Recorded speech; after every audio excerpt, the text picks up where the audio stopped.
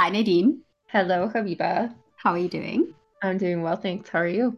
I'm good. We're missing our third corner of our triangle. We miss her. Yeah, we miss you, Courtney. I told her that I would mention her in the episode, and she said, "Don't do it too much, or she'll have to stop listening." She said, "Don't be too kind." Well, we love her. Love you, Yeah, we Courtney. do. Just gonna get embarrassed like offline. Hey, but I got you to say that you love her. She'll appreciate that. Well, she'll cackle actually as she's listening. So I have been doing. Well, I just started actually Dana Schwartz's writing workshop on horror, and I did one class on Saturday and I found it so good. Like, she is absolutely excellent. And the thing that I love most about it is that it's very hands on. So we do a lot of like very practical stuff. And one of the exercises that we did was we got a little paragraph and we had to read it as writers. And I know that this is something that you and I do a lot, and like people in our close writing circles do a lot. We read each other's work, we critique each other's work, we read books together and then talk about, oh, this was really great and look how they did this. But as I did the exercise, I started thinking about how we kind of got into that process. We fell into it very naturally, I think, but it does take a while, I think, to kind of find your hooks in, dig your claws in, I guess, to how to get that going and how to feel like you're actually reading as a writer and what that even means. And I did get a sense that, some people had never done that before. And I thought it would be really fun to talk about that and to do some cool examples, which I'm excited about. I love that. Yeah, because it's sort of second nature now, but we've been doing it for so long where we read each other's writing and make comments on it. So I'd love to hear how they did it in the workshop, if you don't mind sharing a little bit with the excerpt, or if they had like a specific routine of what you looked for first, or if different people brought different experiences and so looked at different things. And then I have some examples too. So I don't remember offhand exactly where the excerpt is from. One thing that I thought was really excellent about the way that we approached it, it wasn't like what you do in high school where like look at the thing and you're like, what is the symbolism and what is the significance of this specific word being used here? We approached it actually from the angle of what is the emotion that this evokes when you read it, because that is what the reader is going to walk away with. You can forget names, you can forget. This is a saying actually. I think Maya Angelou said this. She said, "People will forget what you said, they will forget what you did, but they'll never forget how you make them feel." I might be not quoting that 100% correctly, but something like that. And that is a really good way of looking at how we analyzed that piece, because it was a very short paragraph, but everybody, we broke into smaller groups and we had a few lines then that we played around with, and we had character names given to us, and we had just a few exercises that we did where we talked about what connotations we had with certain words or certain names and what feeling we had by reading a certain thing, what we walked away with. For a horror workshop, that was very important because horror is one of those genres that just you need to feel, and you need to feel very deeply, and it has to build in a way for all of those elements to really hit home. But regardless of the genre that you write, you can take that lesson and you can carry it through to everything that you read in any genre that you write anyway. So that was the angle that we viewed it from. And I love that because everybody had a little bit of a different sense of the feeling that they had from different ways that they read it, but we all kind of took away a central message regardless. And it's kind of what people say, right? Once the book goes out, everybody will read it and they'll read it with their own lens. It'll be theirs. And that is still true. And maybe people won't always take exactly what you intend, but there are things that you can do in ways that you can read where you kind of pull together certain aspects of craft that will work regardless. And that's how we analyze that paragraph. I also love how readers can feel different things so strongly and be so convicted in this is what this meant, or, they come up with theories of why an author might have done something or what they're breadcrumbing for you for later. And I just think that's such a beautiful thing within our craft and our art that yes, it meant something to me, but it's going to reach someone through the page on the other side of the world and mean something entirely different for them. And that is that story magic, that living essence that we get to share with each other. And I love that we're going to talk a bit more about the craft of how we can have the emotion that we are hoping for and how we can build tension for our goal, but it might hit differently anyway. Yeah. And I have such a stack of books here. I really don't think we're going to get through all of them.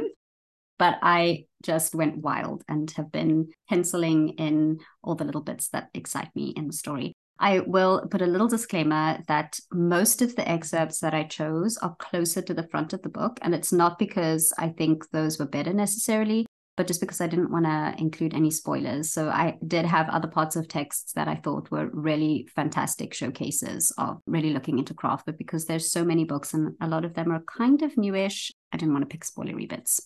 So that's not to say that beginnings are better than anything or like need more bits of craft in them, which sometimes they do. But yes, just to mention that. I just wanted to talk a little bit about how we have mentioned that reading changed for us once we became writers, and how sometimes if I'm reading with my eyes, my writer brain doesn't turn off. So if I'm reading as a reader, I often have to rely on audiobooks. However, when I'm annotating, I can't do it with a physical copy just because I'm slower with my eyes. But I do take notes in my notes app while I'm listening to the sentences that I really like the sound of, prose that I'm just like moved by. And you might find different ways of reading that help you as a writer. I absolutely love that you mentioned that. I'm so impressed that you can do that because when I listen to audiobooks, which I've lately been trying very hard to do, and some of them I've really loved, I do feel like I experience story in a different way, and the atmosphere is very different to when I read with my eyes. That's not to say that it's better or worse, but I do find it harder to make notes when I'm listening than when I'm reading, like on a line level. So I'm really impressed that you can do that. The notes that I take are different when I'm revising than when I'm drafting. Because when I'm revising, I have like the same way of saying things. And there are words that are my crutch words. We all have them. And then you just hate them when you're trying to change them. You're like, I don't know how to say the word pressed in a different way. Like that is like, I think. And it's just when I'm looking for different ways to say something, that's when I'm like, oh, that's a brilliant way to say that. Or, oh, this is a different way to structure a sentence to get what I mean. But I'm drafting right now. So now I'm just like taking notes of stuff that I really like the sound of, not necessarily character arcs or line level. Okay. The first book that I picked, I know this is one that you've read and that you also loved, is The Last Tale of the Flower Bride. You warned me that knowing your secret would destroy us. At first, it sat in our marriage like a blue-lipped ghost, hardly noticeable until a trick of the light drew it into focus. But you could always tell the days when it gnawed at my thoughts. You tried to comfort me. You stroked my face and curled my fingers to your heart. You said, if you pry, you'll destroy our marriage. But oh, my love, you lied. So there are so many things here and so many great bits of craft that are employed to really hook the reader. And because this is the prologue, this is really like the hooky kind of stuff, right? So the first line, you warned me that knowing your secret would destroy us. If you haven't read the back of the book and you don't know what the book is about, you immediately have a lot of questions. Who is the you? What is the secret? Did the secret destroy them? Does this person who's talking know the secret? And you just have so many things that you want to know. And I think secrets are one of those things that any writer in any genre can use as a hook. Because as human beings, we have to know. We have to know what the answer to a secret is. So if you allude to a secret of any kind in an opening, that is an immediate hook. And then it goes on to say, at first it sat in our marriage like a blue-lipped ghost. So that blue-lipped ghost is, to me, such a beautiful turn of phrase that the first time that I read that, I actually physically sat up straight and I was like, oh, okay, I'm in. Like that was the thing that pulled me in. I liked The Secret, but when I read The Blue-Lipped Ghost, it was there for me. All right. There are certain words that are used, like you stroked my face, and curled my fingers to your heart. The stroking that elicits that kind of soft feeling, so you get the sense of their relationship before you even know anything about it. And then the curled, it feels like there are claws, but also like it's something that should be tender. And so you have this kind of juxtaposition of, is this a soft story or is this going to be something that has teeth? And later on, there is a line somewhere further on about like the drawing of blood between the two of them. And that is also a surprising line. And so that there's a little bit of soft introduction in the words, which subconsciously you pick up, that if you reread and go back to the beginning and you look at that, the author, whether consciously or not, is putting those little bits in there to prepare you and set you up for what's coming. And I think that's fantastic. And then the line that actually I think is the cleverest thing here is, you said, if you pry, you'll destroy our marriage. But oh, my love, you lied. That sentence, if you pry, you'll destroy our marriage. You can put emphasis on any one of those words and it will change the meaning of the sentence. So if you pry, you'll destroy our marriage. If you pry, you'll destroy our marriage. If you pry, you'll destroy our marriage, and so on. And so when you get to the sentence, you lied, you have absolutely no idea what the other person lied about. And now you know that there's the secret. You know that this thing either did or didn't, you just are in a place where you don't know if this destruction actually happened. And it sets up this whole mystery, which is, in fact, as you read the story, continues to be a mystery for us. And I think with that very tiny paragraph of a prologue, it does absolutely everything to set expectations for the reader. It gives you a sense of the prose. It hooks you to understand that this is a story about secrets. It's a story about a mystery. It's a story about both tenderness and, I want to say something monstrous, but not really, sort of things that can be sharp and also things that can be soft, and how those two can coexist and what that means in the context of love. And a marriage like built on lies, and whether that means it's going to be a devastation or whether they're going to be able to weather it, it's really setting up a lot in such a short amount of time.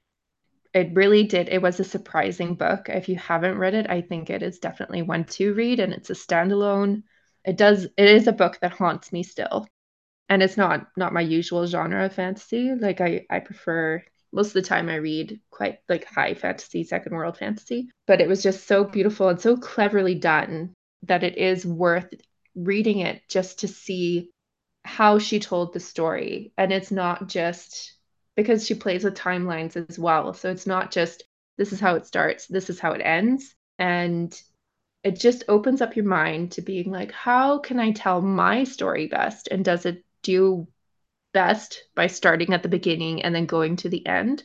Or is the middle where I want to start? Or do I want to start in the end and come back? So it's a beautiful piece to read and think about those things as a writer as well. The other thing I will say about not necessarily only this story, and we'll see it as we go through our other examples as well, is that it is a showcase to me of the power of revision, because it's not like I've seen the first draft of any of these stories, but a lot of the word choice and the clever spin on how there's sort of subtle hints in things that you wouldn't pick up as you're reading a story for the first time. If you go back and you read it, you see that those are turns of phrase or little hints that are dropped in because either the author knows what's going to happen and subconsciously just wrote them in there, or they intentionally went and put them in there. But it makes the story so much more layered, and it just feels tighter and more, I want to say, like, as a kid, my math teacher used to say, when you do a math problem, it's like onion skins.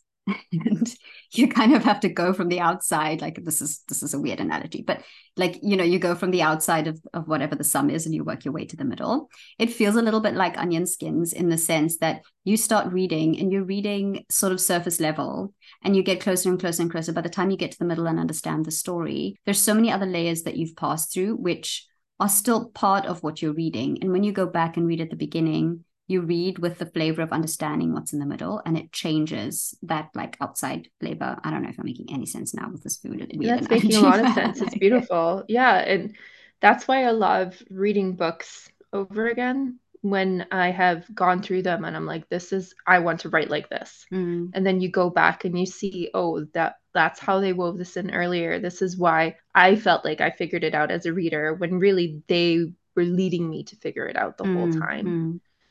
What I also love about word choice on a line level is that it's world building in such a powerful way without the info dump, you know? So just talking about the feeling of like the curled hand, well, that could be tender or it could be claws, which becomes important later. Or talking about lies or if you pry. Those are all very different verbs that are important. And we often don't really think about it until we have to do it, about how important those word choices are. And I wouldn't say that I did that in my first draft, but it is something that does come in revision. Okay, do you want to share one of your cool choices of excerpt? Yeah, so I have The Wolf and the Woodsman by Ava Reid. I think she is just such a talented writer. I want to be Ava Reid when I grow up. So this is just the first line from her book, chapter 1. The trees have to be tied down by sunset. When the woodsmen come, they always try to run. And then I think, okay, we've got trees that run. Who are these woodsmen? Why are they so ominous that even the trees are trying to run away? And why is it sunset? So it already feels dark. The practical side of me is like, how do you tie down a tree? Yeah, maybe with ropes and some pickaxe or something. And this whole book, I was just taking notes on her word choice. And it is a dark fantasy, but I found it wasn't as dark as I was expecting. So I know a lot of people are weary of reading it. And I'm just like, no, you need to read it. I mean, in the beginning, a guy gets his arm chopped off. So it's a little bit like, oh, that's a little bit gory, but it isn't the whole book that's gory. But I remember she'd use words like carp pale or the underbelly of a fish, which aren't necessarily beautiful, but they are very vivid.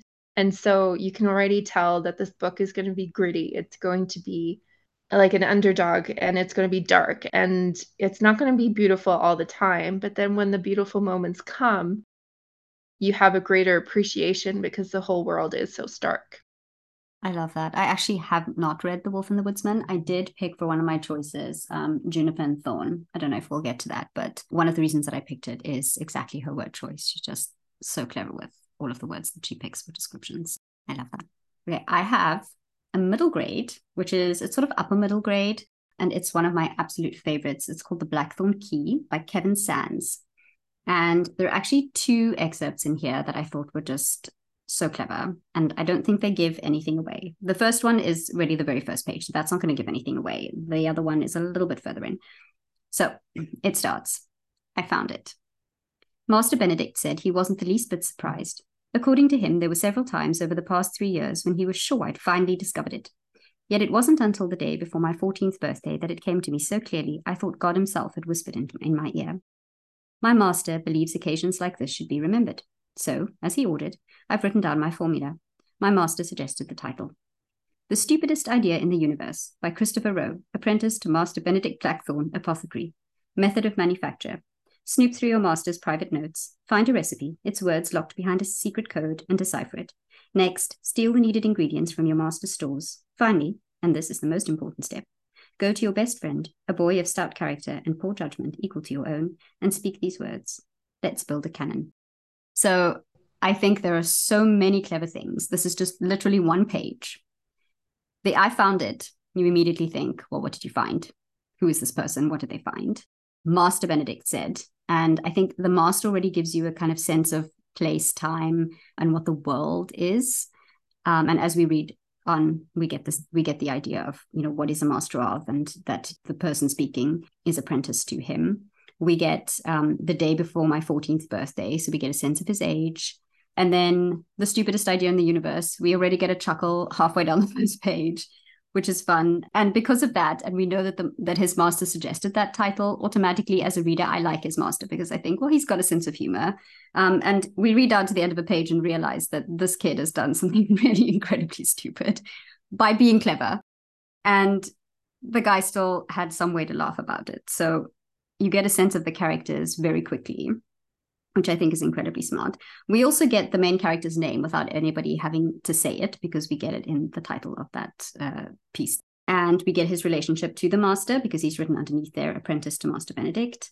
The secret code I thought was clever because this book actually it's a series and it has a lot to do with secret codes. It's a little bit of a middle grade version of like the Da Vinci Code. It's a very like Dan Brown style type book, but for kids. And I love it for that reason. It's so clever. And so just by those words, it gives you some very important elements to the story without you even realizing it because you're still chuckling from the thing that came 2 lines before. And then we get a boy of stout character. So we already get this feeling of what the supporting character is going to be like. And we get a sense of the 3 main people who are going to be, spotlighting in this story. And we like them already, even though they do incredibly silly things. I was just laughing hearing you read it out loud because I haven't read this book, but it just sounds fun. And also, like, what are they going to do building a cannon? Like, what are they getting up to? So, and then there's another excerpt which comes a little bit later. And I won't say what's happening in the book. I'm just going to read this piece and then I'm going to tell you why I thought it was really clever. So we're nearing the end of a chapter. And it says, when I finally finished, 3 hours past nightfall, I barred the front door, shuttered the windows, then crawled under the shop counter to my palliasse and fell fast asleep. A noise woke me. At first, I thought it came from the street. Then I heard it again, from the other side of the counter. A ceramic jar clinked against the shelf. I'd sealed up the shop before I'd gone to sleep. I hadn't barred the back door to the workshop so Master Benedict could return, but it was locked, and only my master and I knew where the key was hidden. And Master Benedict always entered the house through the workshop and went straight upstairs. He never came to the front. But there it was again, a footfall, the gentle creak of the floorboards. Someone was here. And then the chapter ends there. And he goes on to, starting into the next chapter, I reached under the straw, groping for my knife. My heart hammered into my ribs. A plan. I needed a plan. I'll skip over a bit.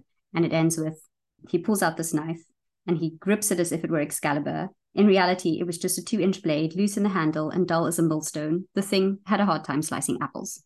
So that's the quote. And so funny. So, it's serious and it's a scary thing happening, but you still chuckle. What I thought was clever about this is that line when he says, he goes underneath the shop counter to go to sleep. Technically, most people would think that's a good place to end a chapter because you're going to sleep. And then you go into the next chapter and somebody's entering. Obviously, he makes a very clever choice to then include the piece where somebody is breaking into the shop and it ends with someone is here. One of the things that I picked up, and I may have said this before here, I'm not sure, was actually from a Dan Brown masterclass where he said, when you end a chapter, don't end where it feels natural.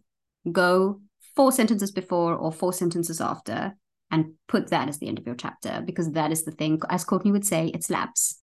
And I think what he did here was really clever because he made it slap.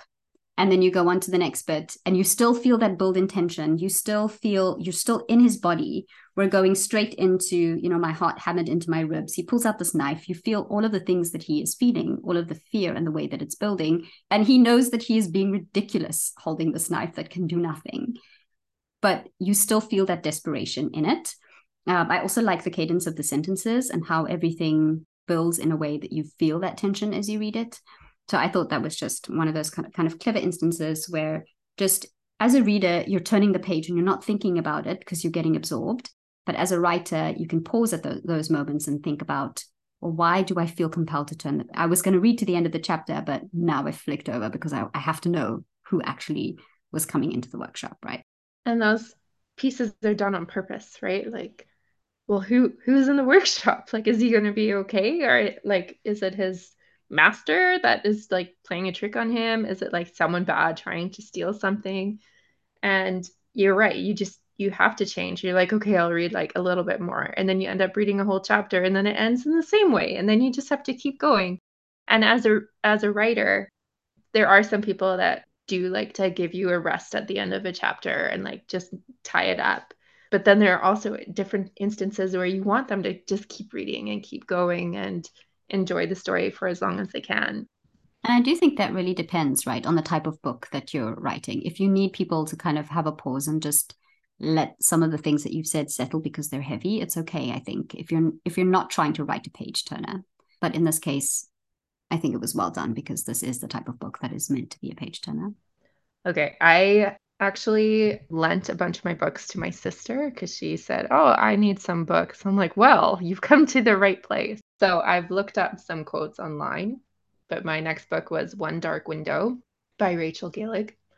And I love that in the physical copy. So I also listened to this one on audiobook and I thought it was really well narrated. But in the physical copy, there are sort of, I don't know what they're called. They're a type of poem, a limerick style, and a lot of them are the monster, right? And they're just so eerie and they're so foreshadowing that they immediately give you like this dark, ominous vibe. And I did take a quote down, and I don't know if this was from one of those little excerpts or if this was somewhere else in the book, but I'll read it anyway. "There once was a girl," he murmured, "clever and good, who tarried in shadow in the depths of the wood. There also was a king, a shepherd by his crook, who reigned over magic and wrote the old book. The two were together, so the two were the same, the girl, the king, and the monster they became." That isn't from Elspeth's point of view. It's a separate point of view to Elspeth's first person point of view. And it just does so much world building, gives so much atmosphere, and is also they're going to become a monster together. Like there's this other almost deity that has powers. He wrote this old book. Is it a book of magic? What is it? What is it about? And it's just those those little excerpts have been haunting me. I read this book in December and it's now September and I still think about this book almost daily. She's really excellent with atmosphere, I think, Rachel Gillig. Just so smart. Okay, I have one which is also excellent with atmosphere, and it is Ryan Lasala's The Honeys.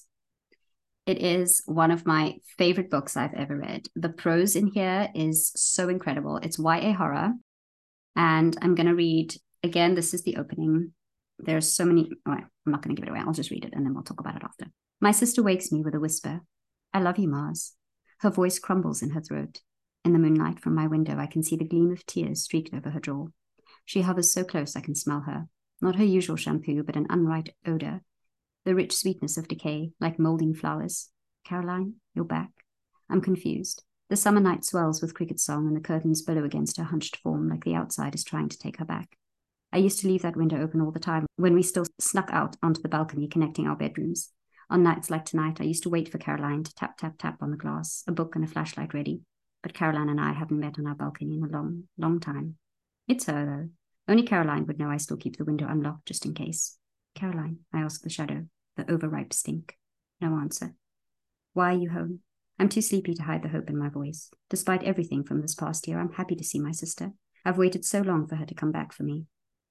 She lifts something above her head. I recognize the shape, the catch of soft moonlight on rough metal. It's my iron sundial. She must have grabbed it from my bookcase. I use it as a bookend because it's so heavy. She stifles a sob, heaving the sundial high. I reach for my phone on the nightstand. Caroline, what's going on?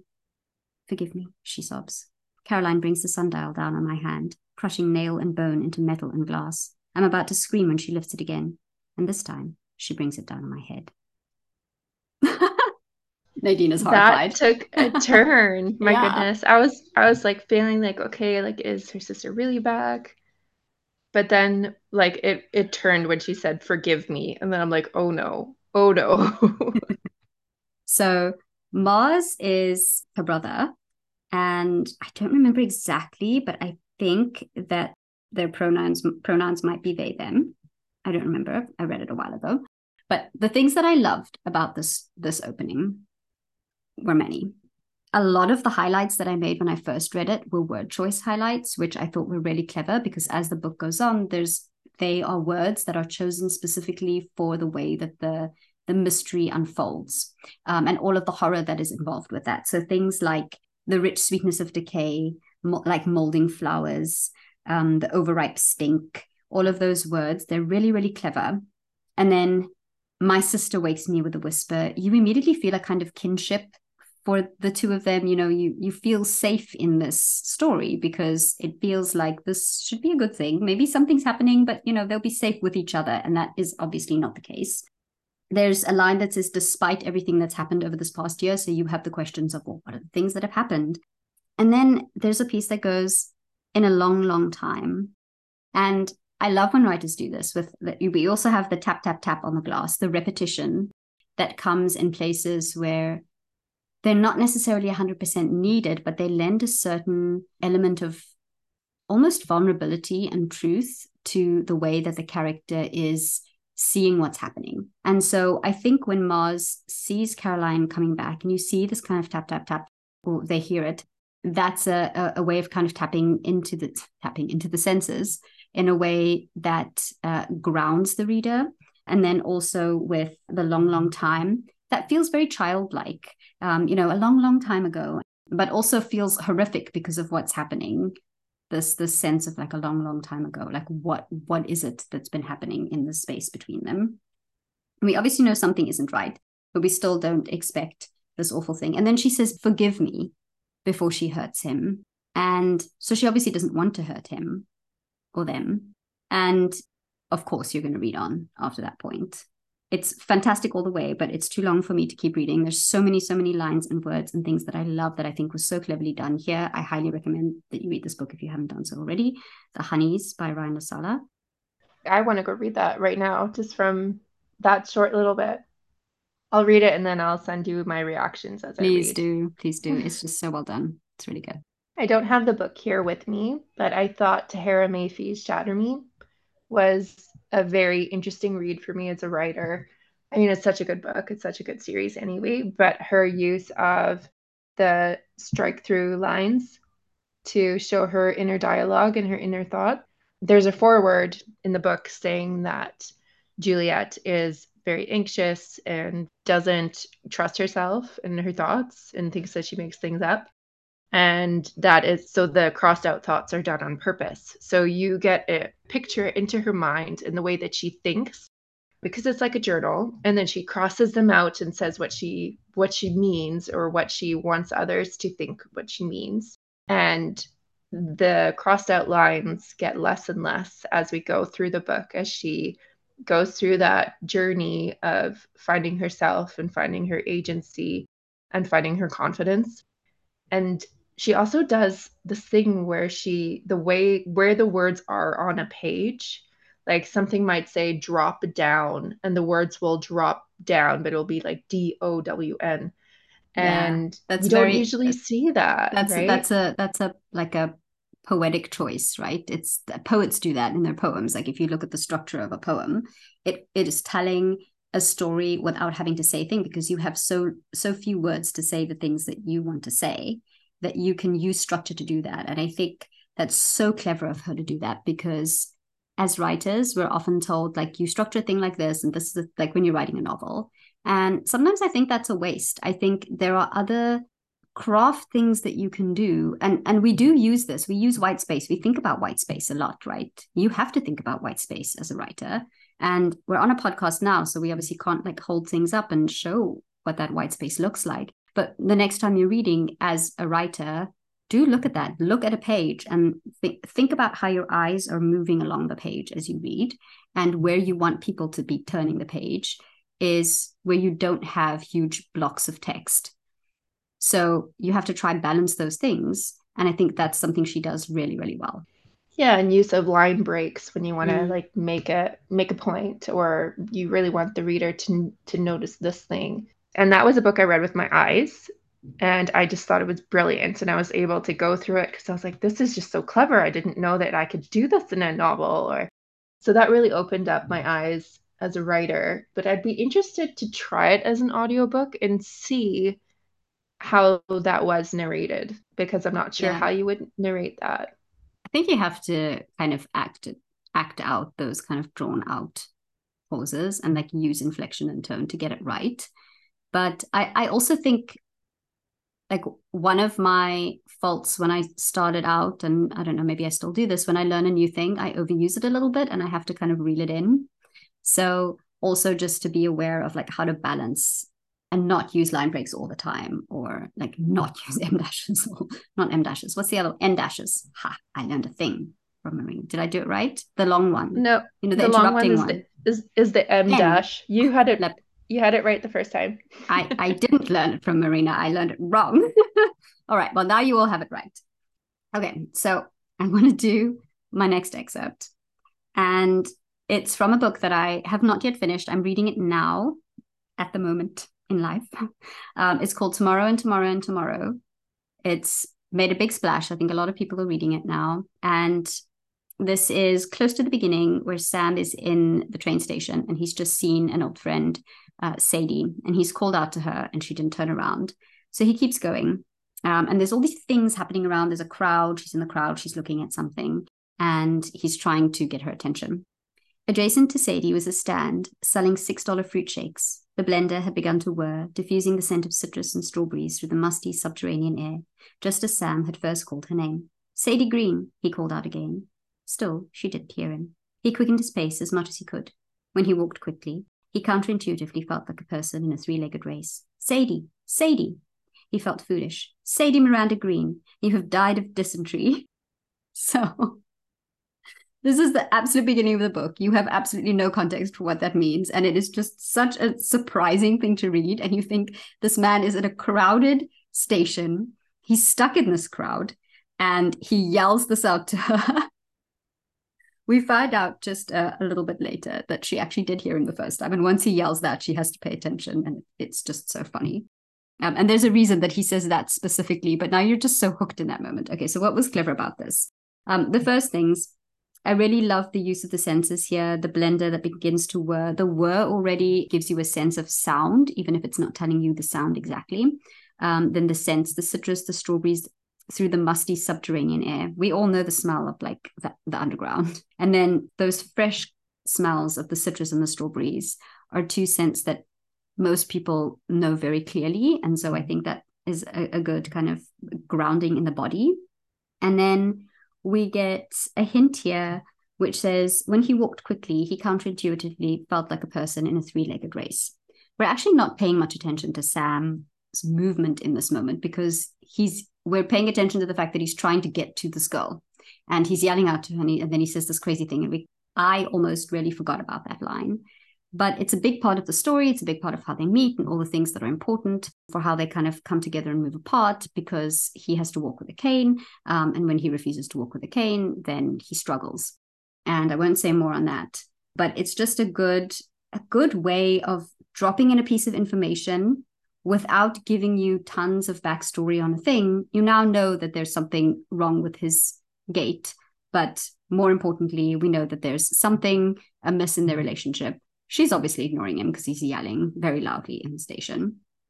And then he yells this ridiculous thing, which there must be some story behind. And we all want to know what that is. I thought that was very clever. And a lot of the book is kind of quirky, funny in that way.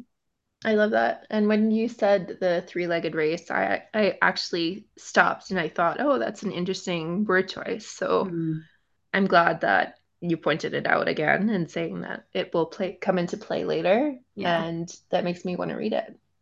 You should. It's actually just so excellent. It's such a good book. And one of the other things, and I can't really showcase that on a podcast, but the structure of this book is done very cleverly. It's got all these sections, and then it's got a part where like they make games. They make computer games, and there's a game that they make which is kind of to do with mirroring, but in life.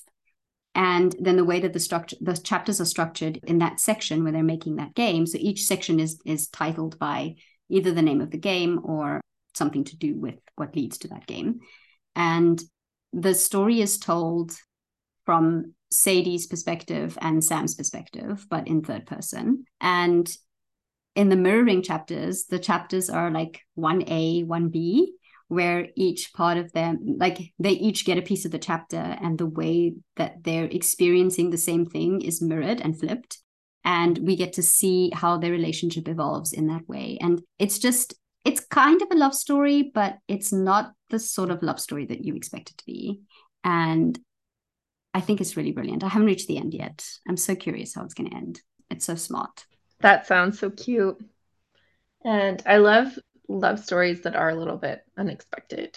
I've read a lot of books with like strong female leads, the super hot male lead and lots of witty banter, probably enemies to lovers. And I love all those things. but recently I read Paladin's Grace by T. Kingfisher, and I listened to it on audiobook. But I just loved how the characters were in their 30s. So the one is in her early 30s, and then the male character is in his late 30s. And they've both had full lives before they meet each other, and their pasts play a huge role in the story as well. But they are just so awkward.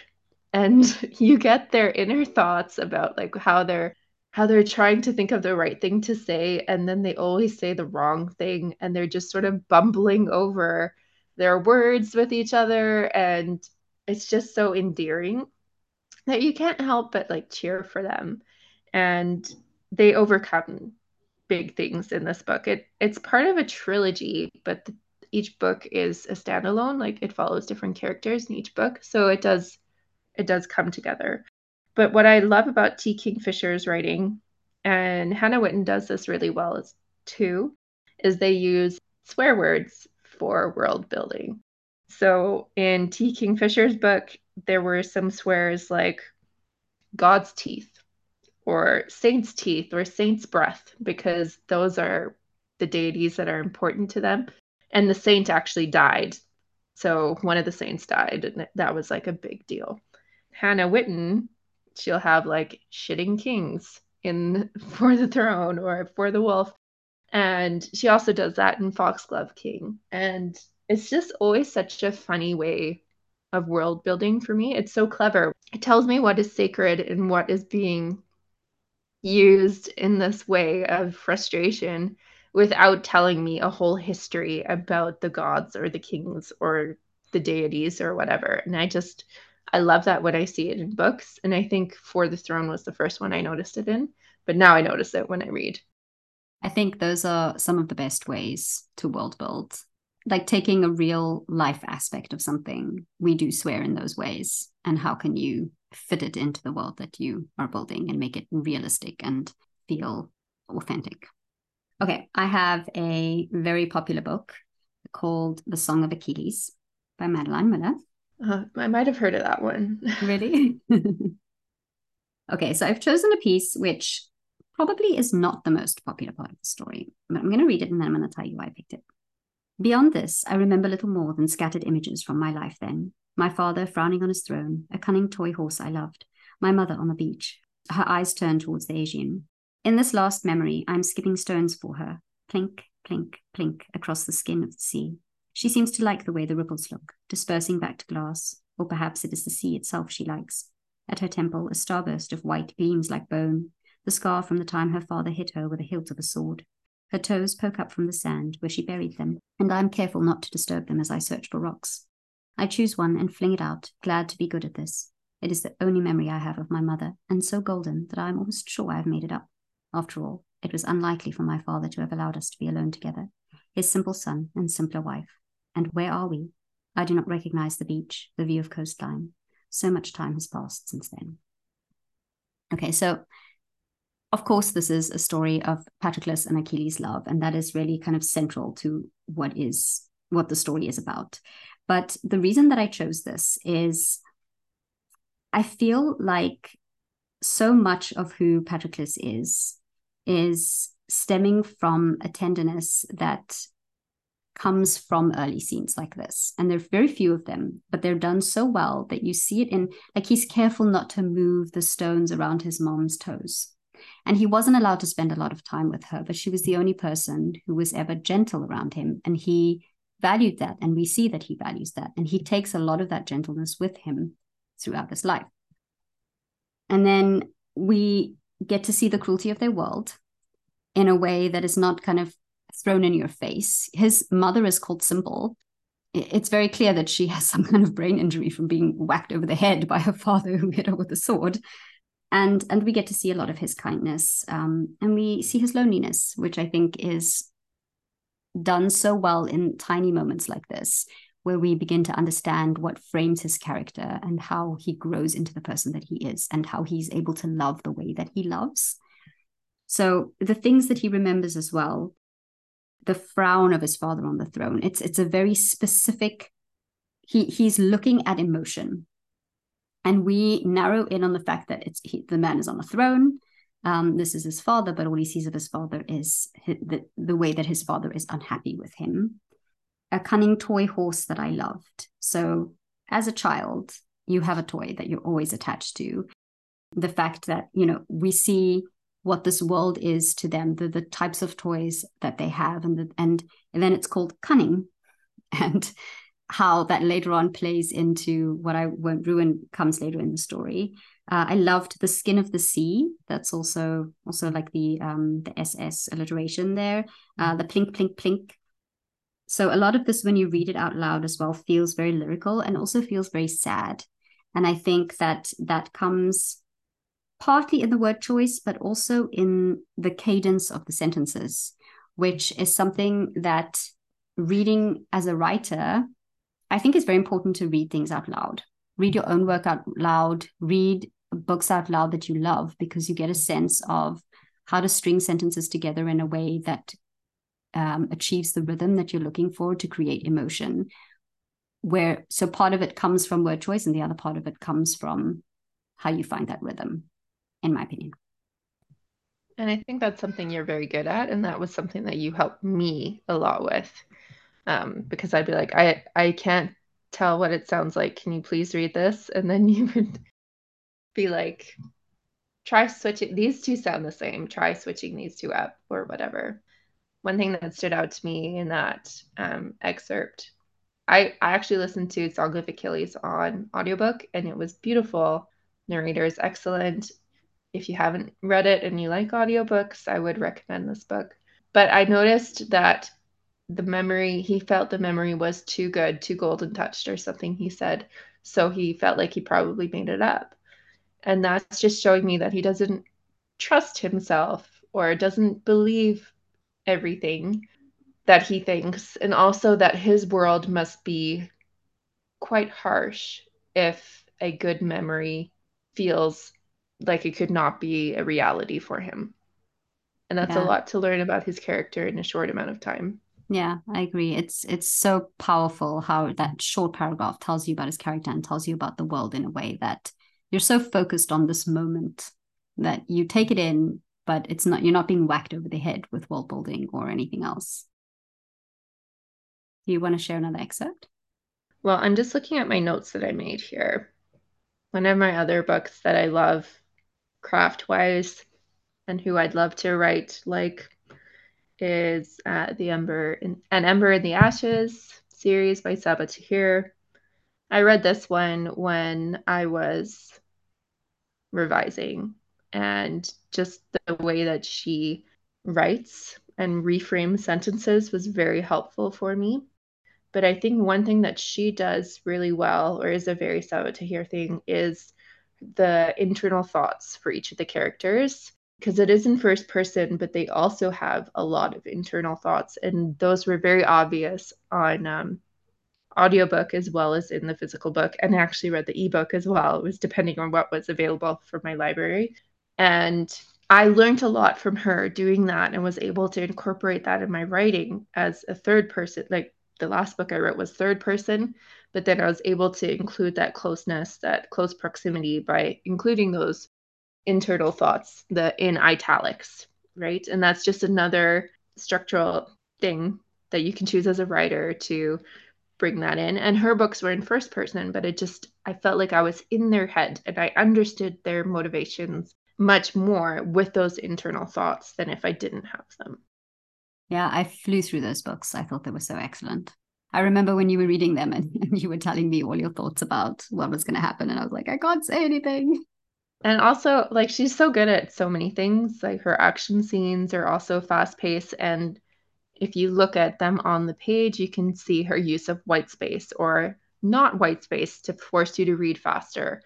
And then her romantic scenes are also building tension with the internal thoughts and the physical sensations in the body and what are the characters thinking and not and wishing they could say but don't, so the reader knows what they really feel. I think she's just an excellent writer, and I want to be her one day. I want to be Sabaa Tahir when I grow up.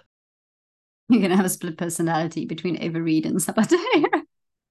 And myself. I don't know how this is going to work. Maybe I can meet them one day. I don't know if I'd be able to like talk.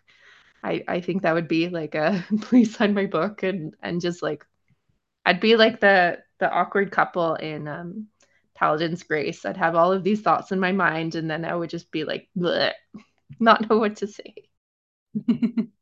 Okay, I think we have probably time for two more. So now I have to pick just two. Well, you We could can do. take the two more. I think I'm Okay. done. So All right. I could talk about books forever, but if you have two specific ones you want to Okay, I share. will do The Name of the Wind by Patrick Rothfuss. And this is another opening. It's called A Silence of Three Parts. It was night again. The Waystone Inn lay in silence, and it was a silence of three parts. The most obvious part was a hollow, echoing quiet made by things that were lacking. If there had been a wind, it would have sighed through the trees, set the inn sign creaking on its hooks, and brushed the silence down the road like trailing autumn leaves. If there had been a crowd, even a handful of men inside the inn, they would have filled the silence with conversation and laughter, the clatter and clamour one expects from a drinking house during the dark hours of night. If there had been music. But no, of course, there was no music. In fact, there were none of these things, and so the silence remained. Inside the Waystone, a pair of men huddled at one corner of the bar. They drank with quiet determination, avoiding serious discussions of troubling news. In doing this, they added a small, sullen silence to the larger, hollow one. It made an alloy of sorts, a counterpart. The third silence was not an easy thing to notice. If you listened for an hour, you might begin to feel it in the wooden floor underfoot and in the rough, splintering barrels behind the bar. It was in the weight of the black stone hearth that held the heat of a long dead fire. It was in the slow back and forth of a white linen cloth rubbing along the grains of the bar. And it was in the hands of the man who stood there, polishing a stretch of mahogany that already gleamed in the lamplight. The man had true red hair, red as flame. His eyes were dark and distant, and he moved with a subtle certainty that comes from knowing many things. The Waystone Inn was his, just as the third silence was his. This was appropriate, as it was the greatest silence of the three, wrapping the others inside itself. It was deep and wide as autumn's ending. It was heavy as a great river-smooth stone. It was the patient, cut-flower sound of a man who was waiting to die. Oh my gosh. That That last slaps. line. Yeah, that slaps. All right. What are the things that work really well here? Many things. Many, many. Firstly, the magic of threes. This is a thing that works basically anywhere. It's not only a storytelling thing, but it does work in many stories. The three little pigs, the three bears, the three billy goats gruff, all of those I things. love threes. Yeah. I So think they work. Alexandra Bracken also talked about she uses the threes quite a lot. And we saw it in some previous excerpts, the tap, tap, tap, the plink, plink, plink, all of those. There's something just very satisfying about reading about a thing in threes. So that's the first thing. It makes it feel very poetic. Also, the writing is very poetic. You get a good sense of ominousness. Is ominousness a word? You feel ominous by a lot of the word choice and the way that everything kind of feels slow and building as you read. I found it very intriguing, and I also felt like it was a very fairy tale-esque, dark vibe to the story. So it feels very much like epic fantasy. You already get a sense of that as you open it up, and you get a sense of all these secrets where there is a silence wrapping other silences. It feels like a blanket of secrets to me, which is something we saw earlier when we had that opening about secrets. Immediately we think, well, now I want to know what the secret is. There's a lot of alliteration here as well. Drinking house during the dark hours, the clatter and clamor, crowd and conversation, like little things like that, which kind of help your tongue to flow around the words as you're reading them. Also, the way that it's set up, it's done in these three paragraphs. Everything structurally and all the information is all presented to you in a very neat package of, I'm showing you this thing in many layers. Here it is. And you take it and you breathe it in and feel like, whoa, okay, I'm in for a ride. And well, I do. And I was in for a ride. It's a very thick book. It has like zero margins to leave notes in. Just look at that. It's so painful. Oh my gosh. But other than that, it's excellent. And I love that you mentioned it feels like fairy tale with that epic fantasy. And there is a different storytelling voice that you can hear with that, with the third person and the word choice and talking about the three winds, right? Yes. What's your final choice? I have so many here. I still have The Whispering Dark, A Bright Ray of Darkness, Juniper and Thorn, Alone with You in the Ether, and gosh, what's that one at the bottom? Oh, more. Liddy, which is so fun. It's a very old book by Catherine Patterson. I'm just naming them so people can go and have a look at them because I won't get through them all. And Pursuit by Joyce Carol Oates. But the one that I'm going to pick is Divine Rivals by Rebecca Ross. I love this book. And I will just do a tiny piece of this one. So beautifully done, this whole story. It is from not the prologue, but the first chapter called Sworn Enemies. And it's the first paragraph of that. Iris dashed through the rain with a broken high heel and a tattered trench coat. Hope was beating wildly in her chest, granting her speed and luck as she crossed the tram tracks downtown. She had been anticipating this day for weeks, and she knew she was ready, even soaked, limping, and hungry. Okay. Every single sentence in this paragraph has a job. And that's what I think is just so clever about this. Iris dashed through the rain with a broken high heel and a tattered trench coat. So this already tells you something about her character. I, as a person, never dash. If I'm going to miss the bus, I will miss the bus. I will be late. I would rather, that's why I leave early, because I will not run for the thing. I used to be the person who ran for the thing. And then I was like, you know what? No. So unless like my life depended on it, which maybe her life depends on it, and I will not give anything away. The next line, hope was beating wildly in her chest. That clause it's so unexpected. That hope is doing this thing, I think was clever. Granting her speed and luck as she crossed the tram tracks downtown. So that alliteration is also very trippy off the tongue, which feels good. She had been anticipating this day for weeks, and she knew she was ready. And so immediately you are thinking, what's the day? What is she ready for? What are these things that are going to happen? Even soaked, limping, and hungry. How is she hungry? We had this prologue where we had a little bit of a peek into her life, which didn't seem like it was going to be hard for her. She had this one thing that she needed to do in the prologue. And we wonder how she went from that to this moment. So I think that those 4 lines do so much work, and it feels, as you read it, it feels effortless.